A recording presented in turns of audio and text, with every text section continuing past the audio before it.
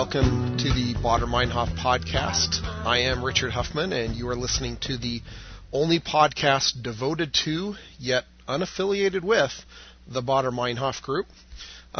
We talk to people that are either directly or tangentially related to the Baader Meinhof group, West German terrorism of the 1970s, or any other thing that seems kind of related. And today we have a really special podcast. I interviewed Dr. Sarah Colvin, who's a professor and Udo K. Mason Chair of German at the University of Edinburgh in the UK. And she just published a new book called Ulrike Meinhof and West German Terrorism, Language, Violence, and Identity.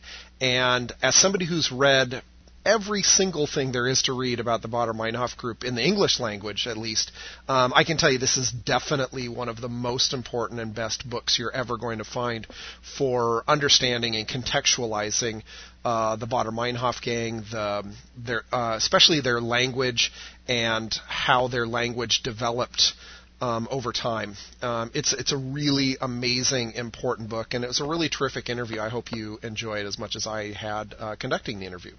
We are speaking with Professor Sarah Colvin from the University of Edinburgh in the UK, whose new book about Ulrike Meinhof is Ulrike Meinhof and West German Terrorism, Language, Violence, and Identity. And it explores the journey of Ulrike Meinhof through her earliest writings, through her concrete columns, her writings on behalf of the Red Army faction, and her prison writings.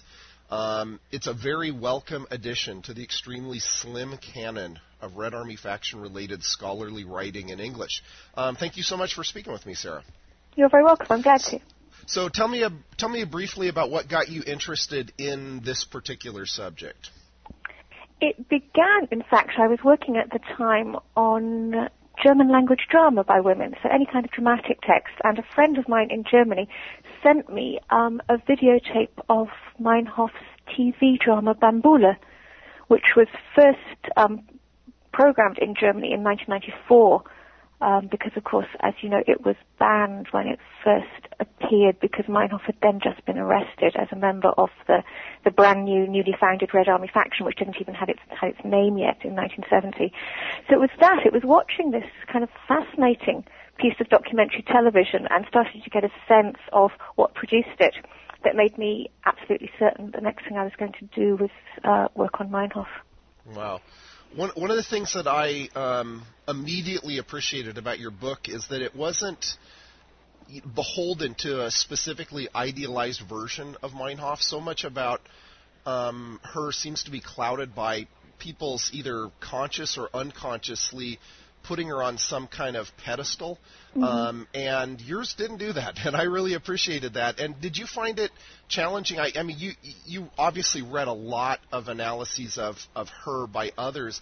Was it challenging to kind of parse through that notion? Because I found, and I have not done the reading you have, but I found that so much of when I'm reading it, I have to kind of figure out what the writer's personal biases are, and often it's very pro Meinhof as this kind of otherworldly martyred heroine, and sort of balance out my own thinking on it. Was this a challenge for you, or how did you think? Because you're coming at it from, I think, kind of a more up-to-date perspective that puts a little more balance on the issue.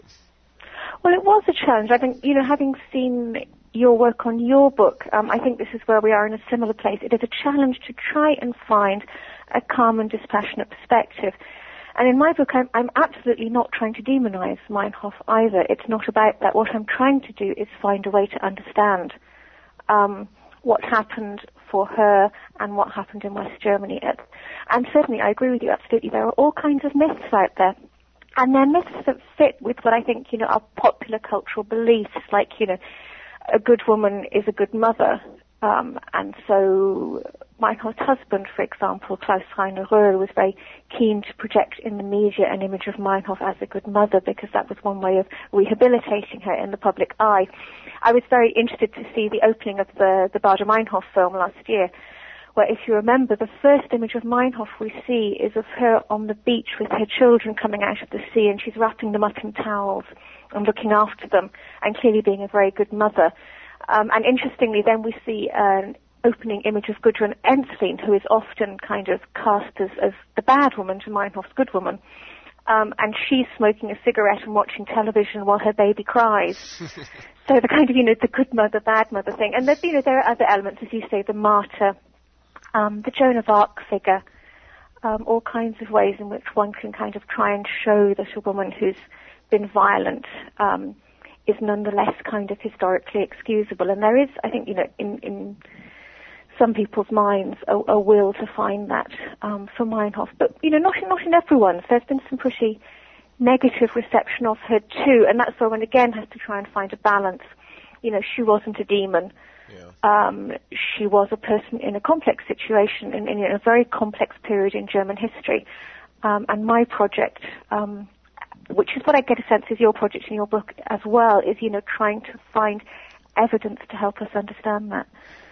Yeah, and one of the things you talked about towards the end of it is a subject that I'm really endlessly fascinated with, which is, the practical history of what happened with Ulrike Meinhof's brain, and what that is evidence of this sort of German fascination of finding some biological or some kind of explanation to explain how this woman and women in general could be part of this violent association. It seems like there's not at all an acceptance that it could have happened somehow as a product of their belief system or something like that. It had to have had a biological or it was some reaction to their motherhood or something else. I find it interesting that even to this day that's still a sort of a dominant thread, in that people want to find some other alternate explanation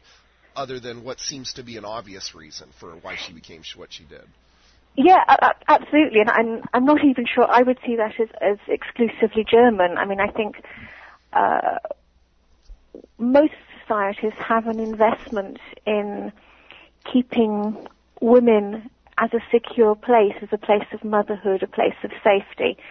And when women commit acts of violence, that upsets that notion and upsets the society's sense of itself rather profoundly. And one of the interesting things I found was German government documentation, where they were trying to work out what made the women do what they did. And there's that document called the Baader-Meinhof report, produced in 1972 by the German government. And it's going through possibilities. Was it because they took the pill? Was the contraceptive pill a reason? And then they realized, Enslin had a child, Meinhof had children. It wasn't that. So what was it? Was it because they were perhaps lesbians, and they kind of go through the possibility that some of the women might have been having lesbian relationships with them? And if that makes them unnatural, does that make them more like men, which makes them more likely to be violent? It's very, very old-fashioned. I mean, this is a set of ideas that goes back, at least into the 19th century. And it's being rolled out again at that time to try and work out, what is it that makes women commit acts of violence? And there is a real unwillingness to say that it may just be political conviction. Yeah. It may just be the same as the men.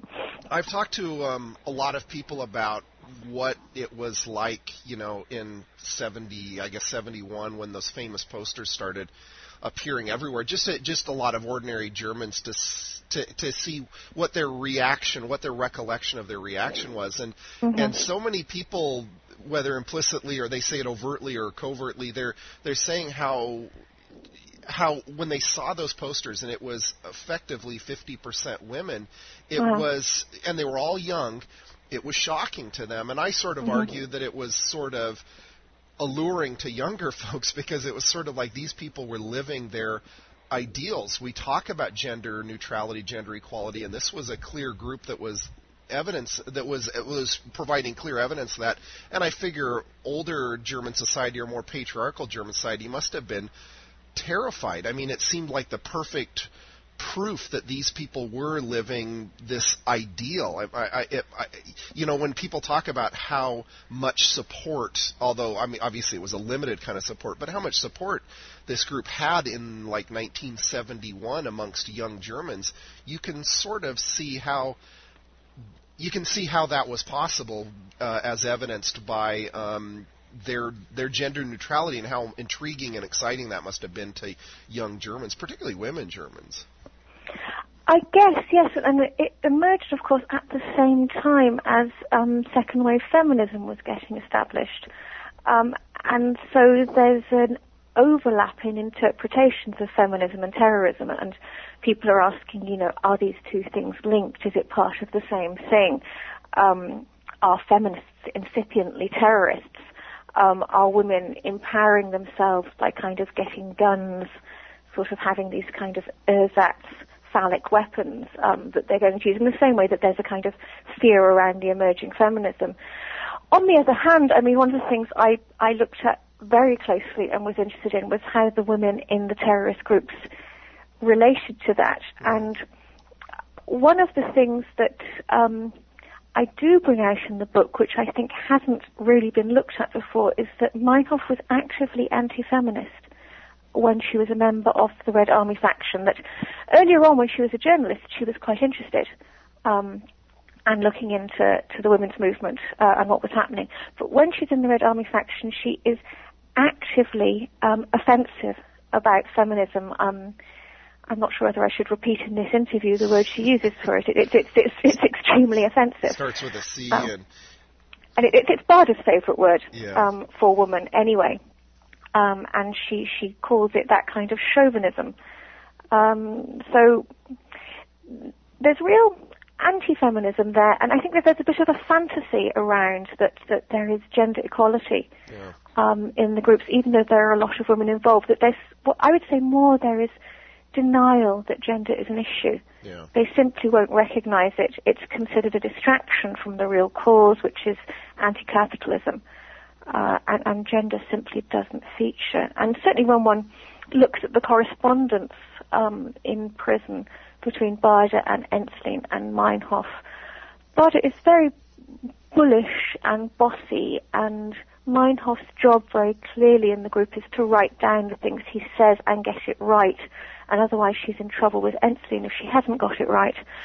So there's, I don't want to push this too far, because there's a lot of stuff said and written about Barda as dominant and Meinhof and Ensslin as kind of in competition over him, which is a tricky issue, and then almost too much has been said on it. But nonetheless, there is a kind of dominant behaviour there, which doesn't support the notion of living a kind of gender-free ideal, which is the notion they're trying to push themselves, I think. Yeah, the irony of it was that it wasn't particularly reflected internally. It was more people pushing their own assumptions about their group.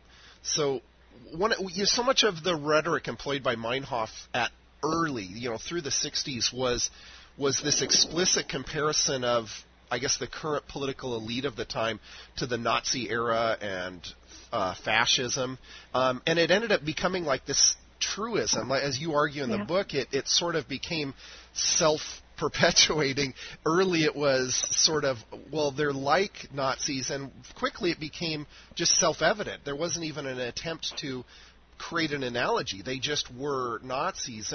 And for me, I'm struck by, this current wave of people making overt analogies to the Holocaust here in the U.S. I don't know if you're aware of that, but it's gone nuts. In fact, I separate from this Baader Meinhof stuff, I operate a blog called worsethanhitler.net, and I document people making these analogies. And I started it kind of as a joke, because people make them for the dumbest reasons. They'll compare their local planning commission to the Gestapo or something, and I just thought it was dumb and inappropriate and offensive. Yeah. Well, over the past couple of months, there's been a real line of conservative commentators making very clear, overt references to Obama as Hitler, as and implying that it's coming, that a new Nazi state is coming. And I look at Meinhof and them, and it scares me, honestly, seeing the way these people do it, because of how she did it, and how I'm sure people were pushing back on it at the time, but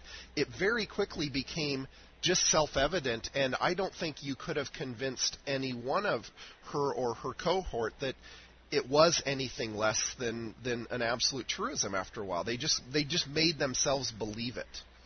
Yeah. No, I think you're right, and this is something dangerous, and this is something to watch out for. So I'm glad you're running that blog. I mean, that is precisely what happened. That was repeated so often that what was going on in West Germany after 1949, when it established itself as a state, was new fascism. I'm pretty convinced Meinhof coined that term. It's not generally attributed to her, but the first instance I can find of it being used is by her. The notion of new fascism, the notion of Nazism, becomes so pervasive that they come to believe that it is true. And that then becomes, and this is where it gets dangerous, the justification for doing almost anything, because obviously if you say this person is Hitler, was it right to try and assassinate Hitler? Yes, it was. Ergo, it is right to assassinate this person. I become extremely worried when that kind of language is used, because it justifies everything to the point of murder. And that was what it was doing for the RAF as well. And the irony, of course, is they actually were talking about, unlike Obama, they were talking about often literally former real Nazis. But that didn't mean their argument held water, because Germany clearly in, say, 1966 was not the second coming of the Nazi state. Yeah. Germany was doing its best.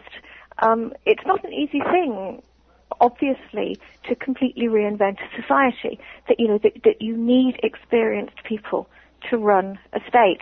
And when you have a new state emerging after a period as long as the Nazi period, inevitably some people are going to get through the net. And they did, and some people who were involved at a low level were still involved in the running of the new state. But what were you going to do? You couldn't just discontinue absolutely everyone.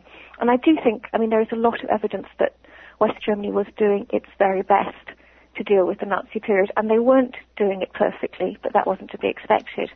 But this discourse of new fascism, of Nazism, of Meinhof describing pacifists as the new Jews who are being shut up in ghettos, gets to the point of being really disrespectful towards the people who did suffer under Nazism. Yeah. Oh, I'm sorry. Go ahead. on. So, no, there is, great offence is rightly taken about the RAF's misuse, the Red Army faction's misuse of the notion of Jewishness and Auschwitz and their appropriation of this vocabulary to talk about what they're doing. Well, I've found that interesting as well. There's a couple professors that I've discussed that recently have been focusing a lot on West German terrorism's relationship to Israel and anti-Semitism, and I think they're persuasive in that it's not talked about as much, yet so much about what left-wing terrorists did, particularly the Red Army faction, revolutionary cells did, was overtly, in a sense, anti-Semitic from or just a lot of actions from that bombing of the synagogue in Berlin in I think it was 1969 to in Entebbe where specifically Carlos the Jackal and the German terrorists were separating Jews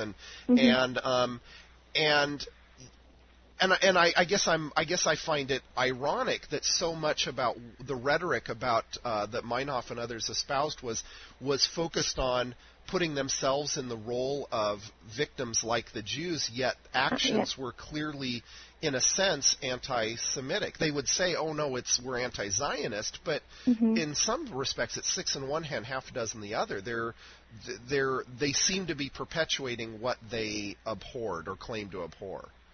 Yeah, I agree with you absolutely, and it's awful stuff to read. And one of the most disturbing things, I think, is Meinhof's piece on Black September, on the kidnap of the Israeli athletes at the Olympic Games in Munich, where she ignores the fact that a group of athletes were kidnapped, and focuses entirely. She thinks it's much more interesting that, the West German government has been embarrassed by this, that she can show that Israel is in league with the West German government and these are the new capitalists and the new fascists. It's absolutely awful reading. And contemporary German commentators are very upset by it as well, and people like Wolfgang Kauser, who I think is an excellent person on all of this, is extremely critical of that and extremely embarrassed by it. And I think there's a kind of narcissism that comes into play that's very, very disturbing that you were just mentioning, that they're much more interested in being the victims themselves than in actually engaging with the historical victims. The primary interest of the Jews under Nazism is that the Red Army faction can say, that's now us, we in prison are in Auschwitz, rather than a serious historical engagement, as would be fitting, really. Yeah. So one thing that I've always been struck by, it seems like what the Red Army faction, when they turned their theory into practice, they, in a sense, to a certain extent, hijacked leftist thought in Germany at the time. And it's not that people were necessarily supporting them, it's that for so much of the early 70s, if you were a leftist, your thoughts had to be presented almost as an answer to them. In other words, the generalized people would, so much about what they did, you either had to either support them or explain why you were different to them. They kind of hijacked them, and that seems different than in most other societies. It must have been challenging to be a leftist at that early time because so much was defined by the Red Army faction. And my sense is they didn't have a heck of a lot of support by the general left intelligentsia, at least the way they kind of hoped they did. But it's interesting to me that that effectively the left was kind of beholden to them for pretty much a decade. I think the left was elements on the left were absolutely furious with them for what was regarded as irresponsible, individualistic behaviour. And it was a great opportunity for the other political side, for the right, to kind of lump everyone together and say, these people are all in together, it's all the same, so ignore them and vote for us, which I think was very damaging for the left. And yes, as you say, I think the West German left had to invest a lot of energy in differentiating itself from the radicals, from the terrorists. But that then kind of changed, interestingly, when they went to prison, when the hunger strikes happened, when Holger Mainz died and the pictures of him in an emaciated state were released, when Meinhof died in prison, when the others died in 1977. At that point, there seemed to be a bit of a shift again. And there still is now, to some extent, almost a sort of sentimental engagement with it. In some parts of the West German left, which is not as critical as I would like it to be. Yeah. So, one of the there's obviously parallels between the German situation in America in the early 60s and 70s, specifically with the Weather Underground, and a lot of people ask me about that. They go, well, why didn't this happen in America? And I'll talk about the Weather Underground, but they were clearly different in the sense that, one specific sense, that they, after their accident in, I think it was New York, they decided we're not going to kill people, we're just going to blow up buildings and stuff. Yeah. So they took this different path, but on a bigger sense, they didn't seem to, Americans didn't seem to wrap themselves up in language and in theory as much. It was more about just, this is the inherent action, and in Germany it seemed that they had to spend a lot of time developing a sort of philosophical structure a world that they lived in, and then they had to place themselves into that world to do their actions. And in America it seems different. I don't see a lot of writings about them constructing this worldview. They may have supported the Red Army faction's kind of thought process, but they didn't. But it was more, we see injustice, we're going to do it. And in Germany, it was more philosophical. Is that something inherently German? Am I missing something there? Is this inherently German? I hate to fall into that because so many people talk, oh, Germans are this, and I of course love Germany, but I just wonder why was their experience seeming to be so focused on philosophy and thoughts like that? Well, I would say spontaneously that I suspect American society at the time, even though it was not without its problems, was more secure in its own identity than German society was, and perhaps therefore self-justification is far more of an issue in Germany for any action that is taken than it was in America, because of this sense, who are Germans after 1945? how can they describe themselves? They have to make clear that they're not the same as this awful thing, fascism, Nazism, the Hitler regime that went before. A lot of energy goes into differentiating themselves from that in words. I guess the American activists are not facing quite that problem. So I do think as well that the ideology, kind of in inverted commas almost, of the RAF is not that complicated. That I think I read every single one of their theoretical writings, and what seemed to come out of it is that the core ideology is that the RAF is right. And whatever happens, the RAF is right. And if the RAF does something that it's criticised for, then that thing becomes right because the RAF is right. And this circular process is set up where, there's that quote by Meinhof. It's one of the most striking things she says. She's talking about Lenin. And she says it's not that the RAF is right because you can already find all that in Lenin. It's that Lenin is good because he says the same things as we do. So, someone you would think would be an exemplary figure for them, and a theorist they would follow. And she's saying, no, it's not that we follow Lenin because we think he's right. It's just that Lenin happens to say the same things as the RAF does, so that makes him okay. So Lenin follows us, effectively. So Lenin follows us, essentially. And that seems to become the core ideology, the core belief of the RAF. What the RAF think is right, what the RAF experience is true. And that's where things start to get very, very dangerous, because everything they experience is true. Therefore, there is an absoluteness in their rightness, and there is nothing to hold them back from performing any kind of act of violence that they want to, from telling people that it's good to kill policemen. The RAF is right. Yeah. And every single argument turns around and comes back to that. And as a kind of correlation to that, everything said or done by anyone who is not a part of the RAF is wrong. And it's that basic, I think.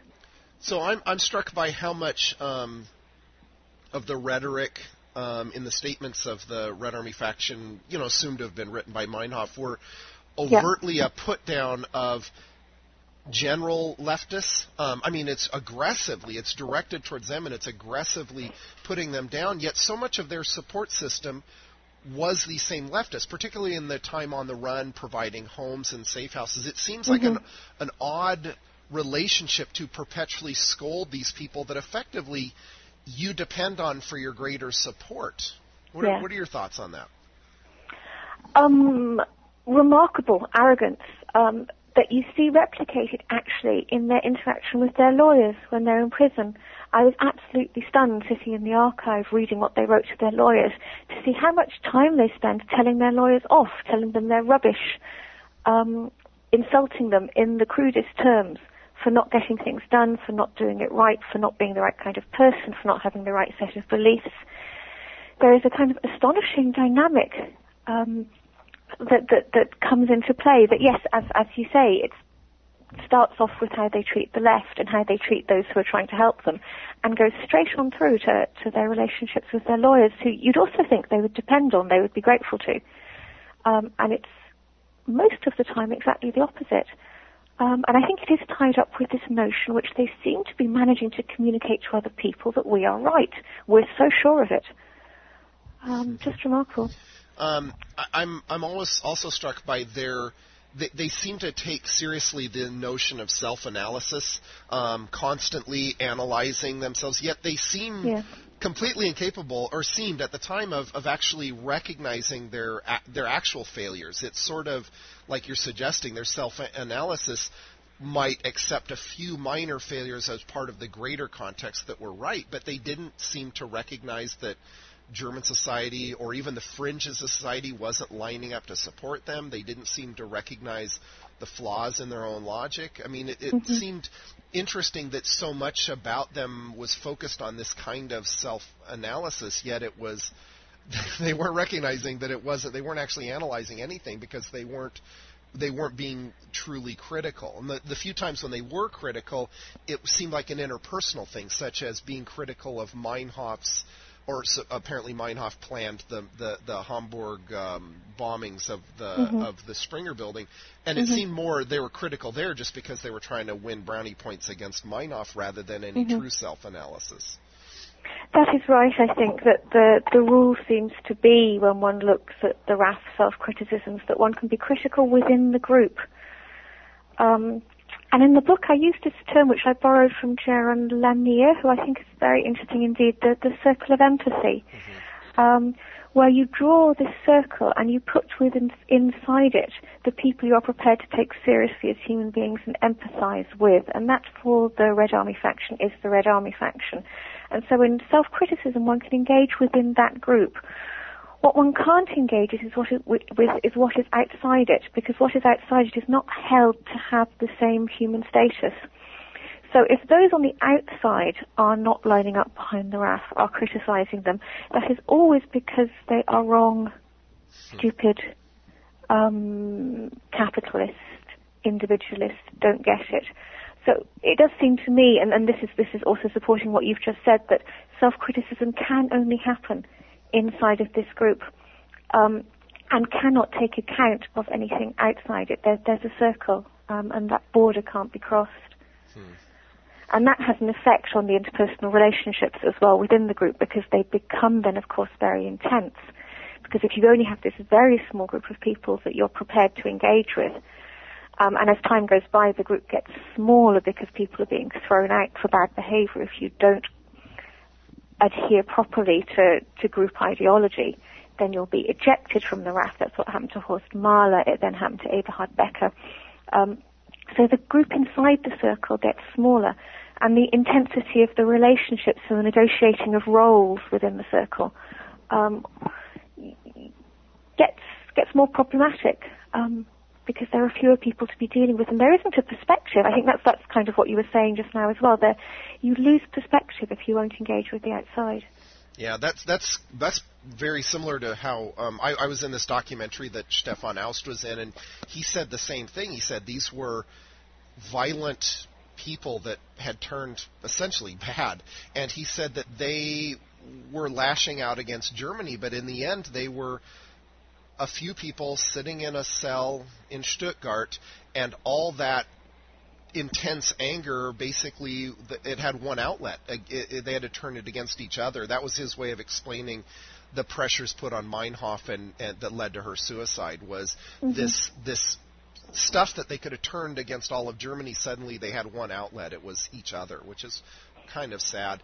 Talk about the current fascination, or over the past 10 years, this sort of popular culture fascination with the Red Army faction, with sort of popularizing them in almost a contextualist way. It's sort of become a cool thing to explore and talk about them. Is this something that you are troubled by, interested in, or does it have any effect on your particular scholarship?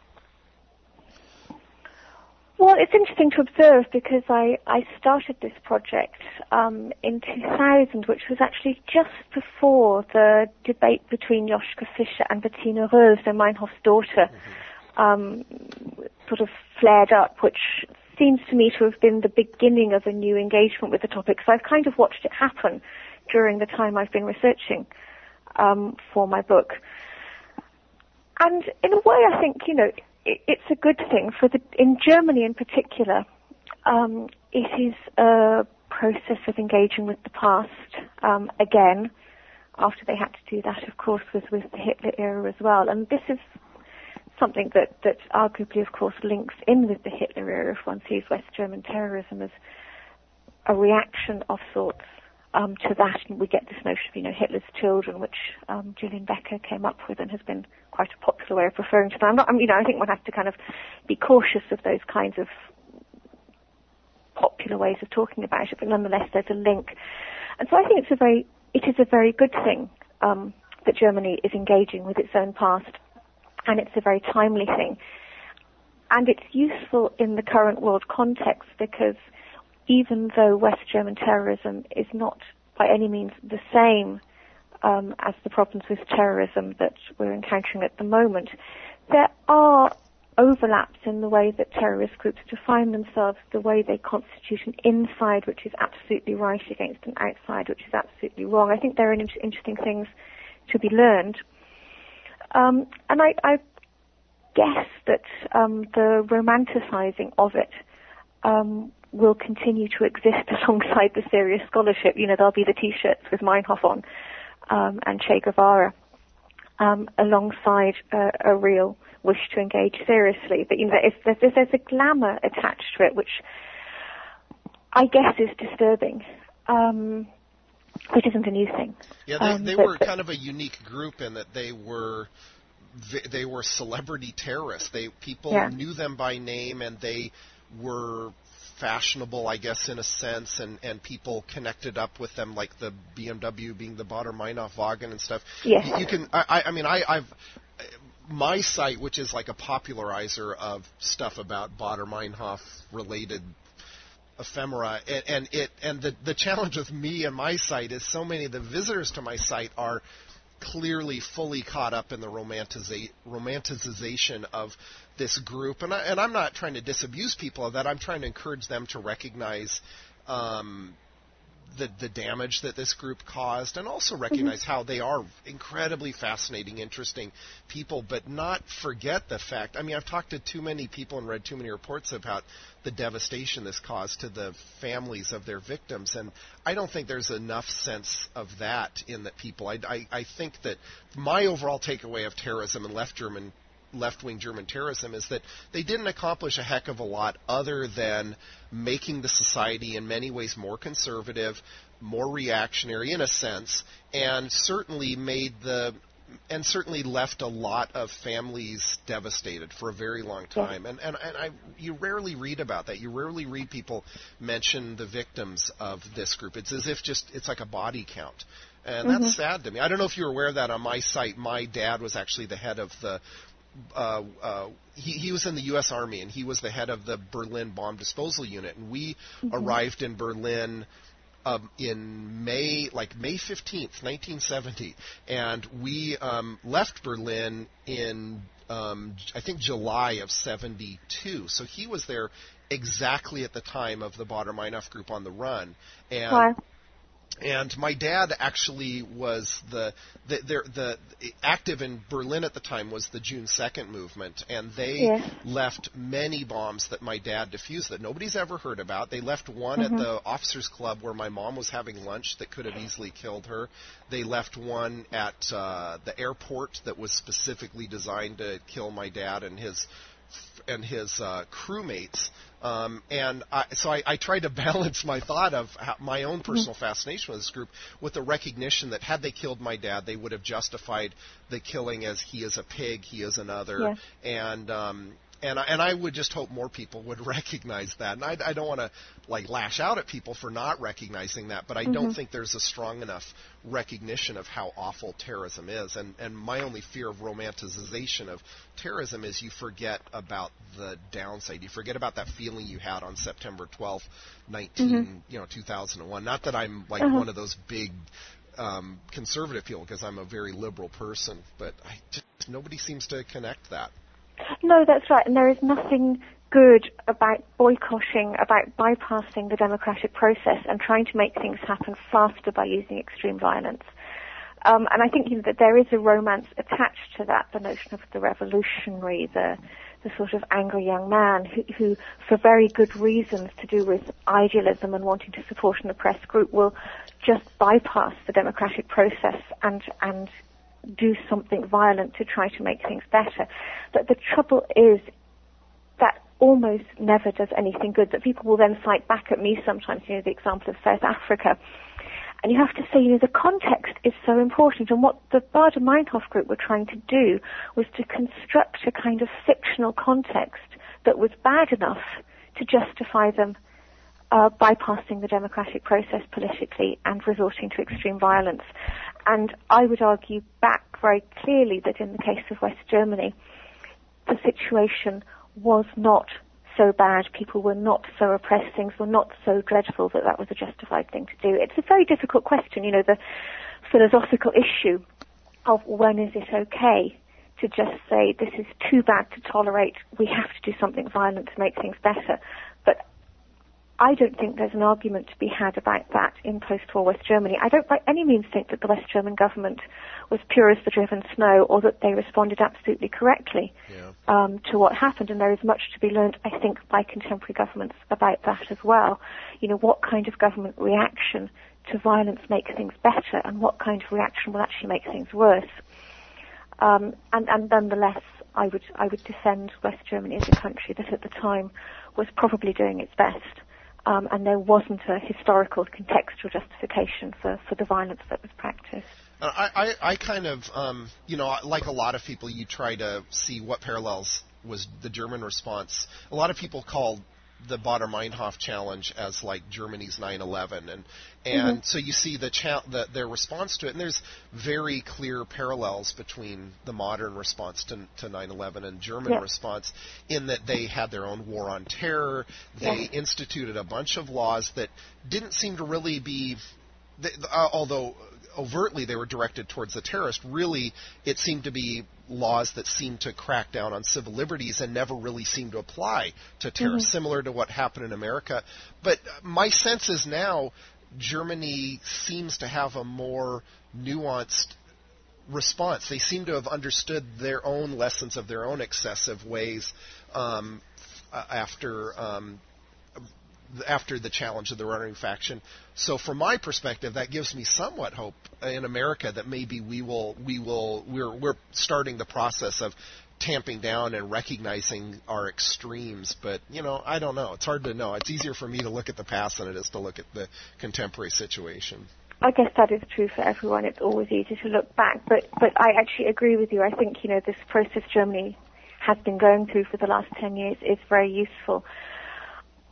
I think that getting away from using the language of war to talk about this can only help, because the trouble is that once you say war, you kind of legitimize both sides, because that's how we're used to wars functioning in a national interest. Both sides appear to have a certain legitimacy. So you have to get right away from that and talk about it in other terms, in other language. And you have to be very careful that you don't replicate the awfulness of terrorist activity in the state response to it, because, again, that is only likely to make things worse. Yeah. Well, I appreciate your time. This has been a fascinating conversation. I appreciate your book. It's excellent, and I'm encouraging anybody who's listening to this you can find a link to it for Amazon UK, Amazon.com on my website. It is excellent, and I appreciate your time. Thank you so much. It's been very interesting to talk to you, Richard. Well, there you have it, my interview with Dr. Sarah Colvin, that rare person who knows more about the Baader-Meinhof group, I think, than even me, and I didn't think that was possible. So I want to thank Dr. Colvin once again for her insightful, excellent book, which you can find links to purchase from my website, and I want to thank her again for her time interviewing me. Until we meet again. Baader-Meinhof.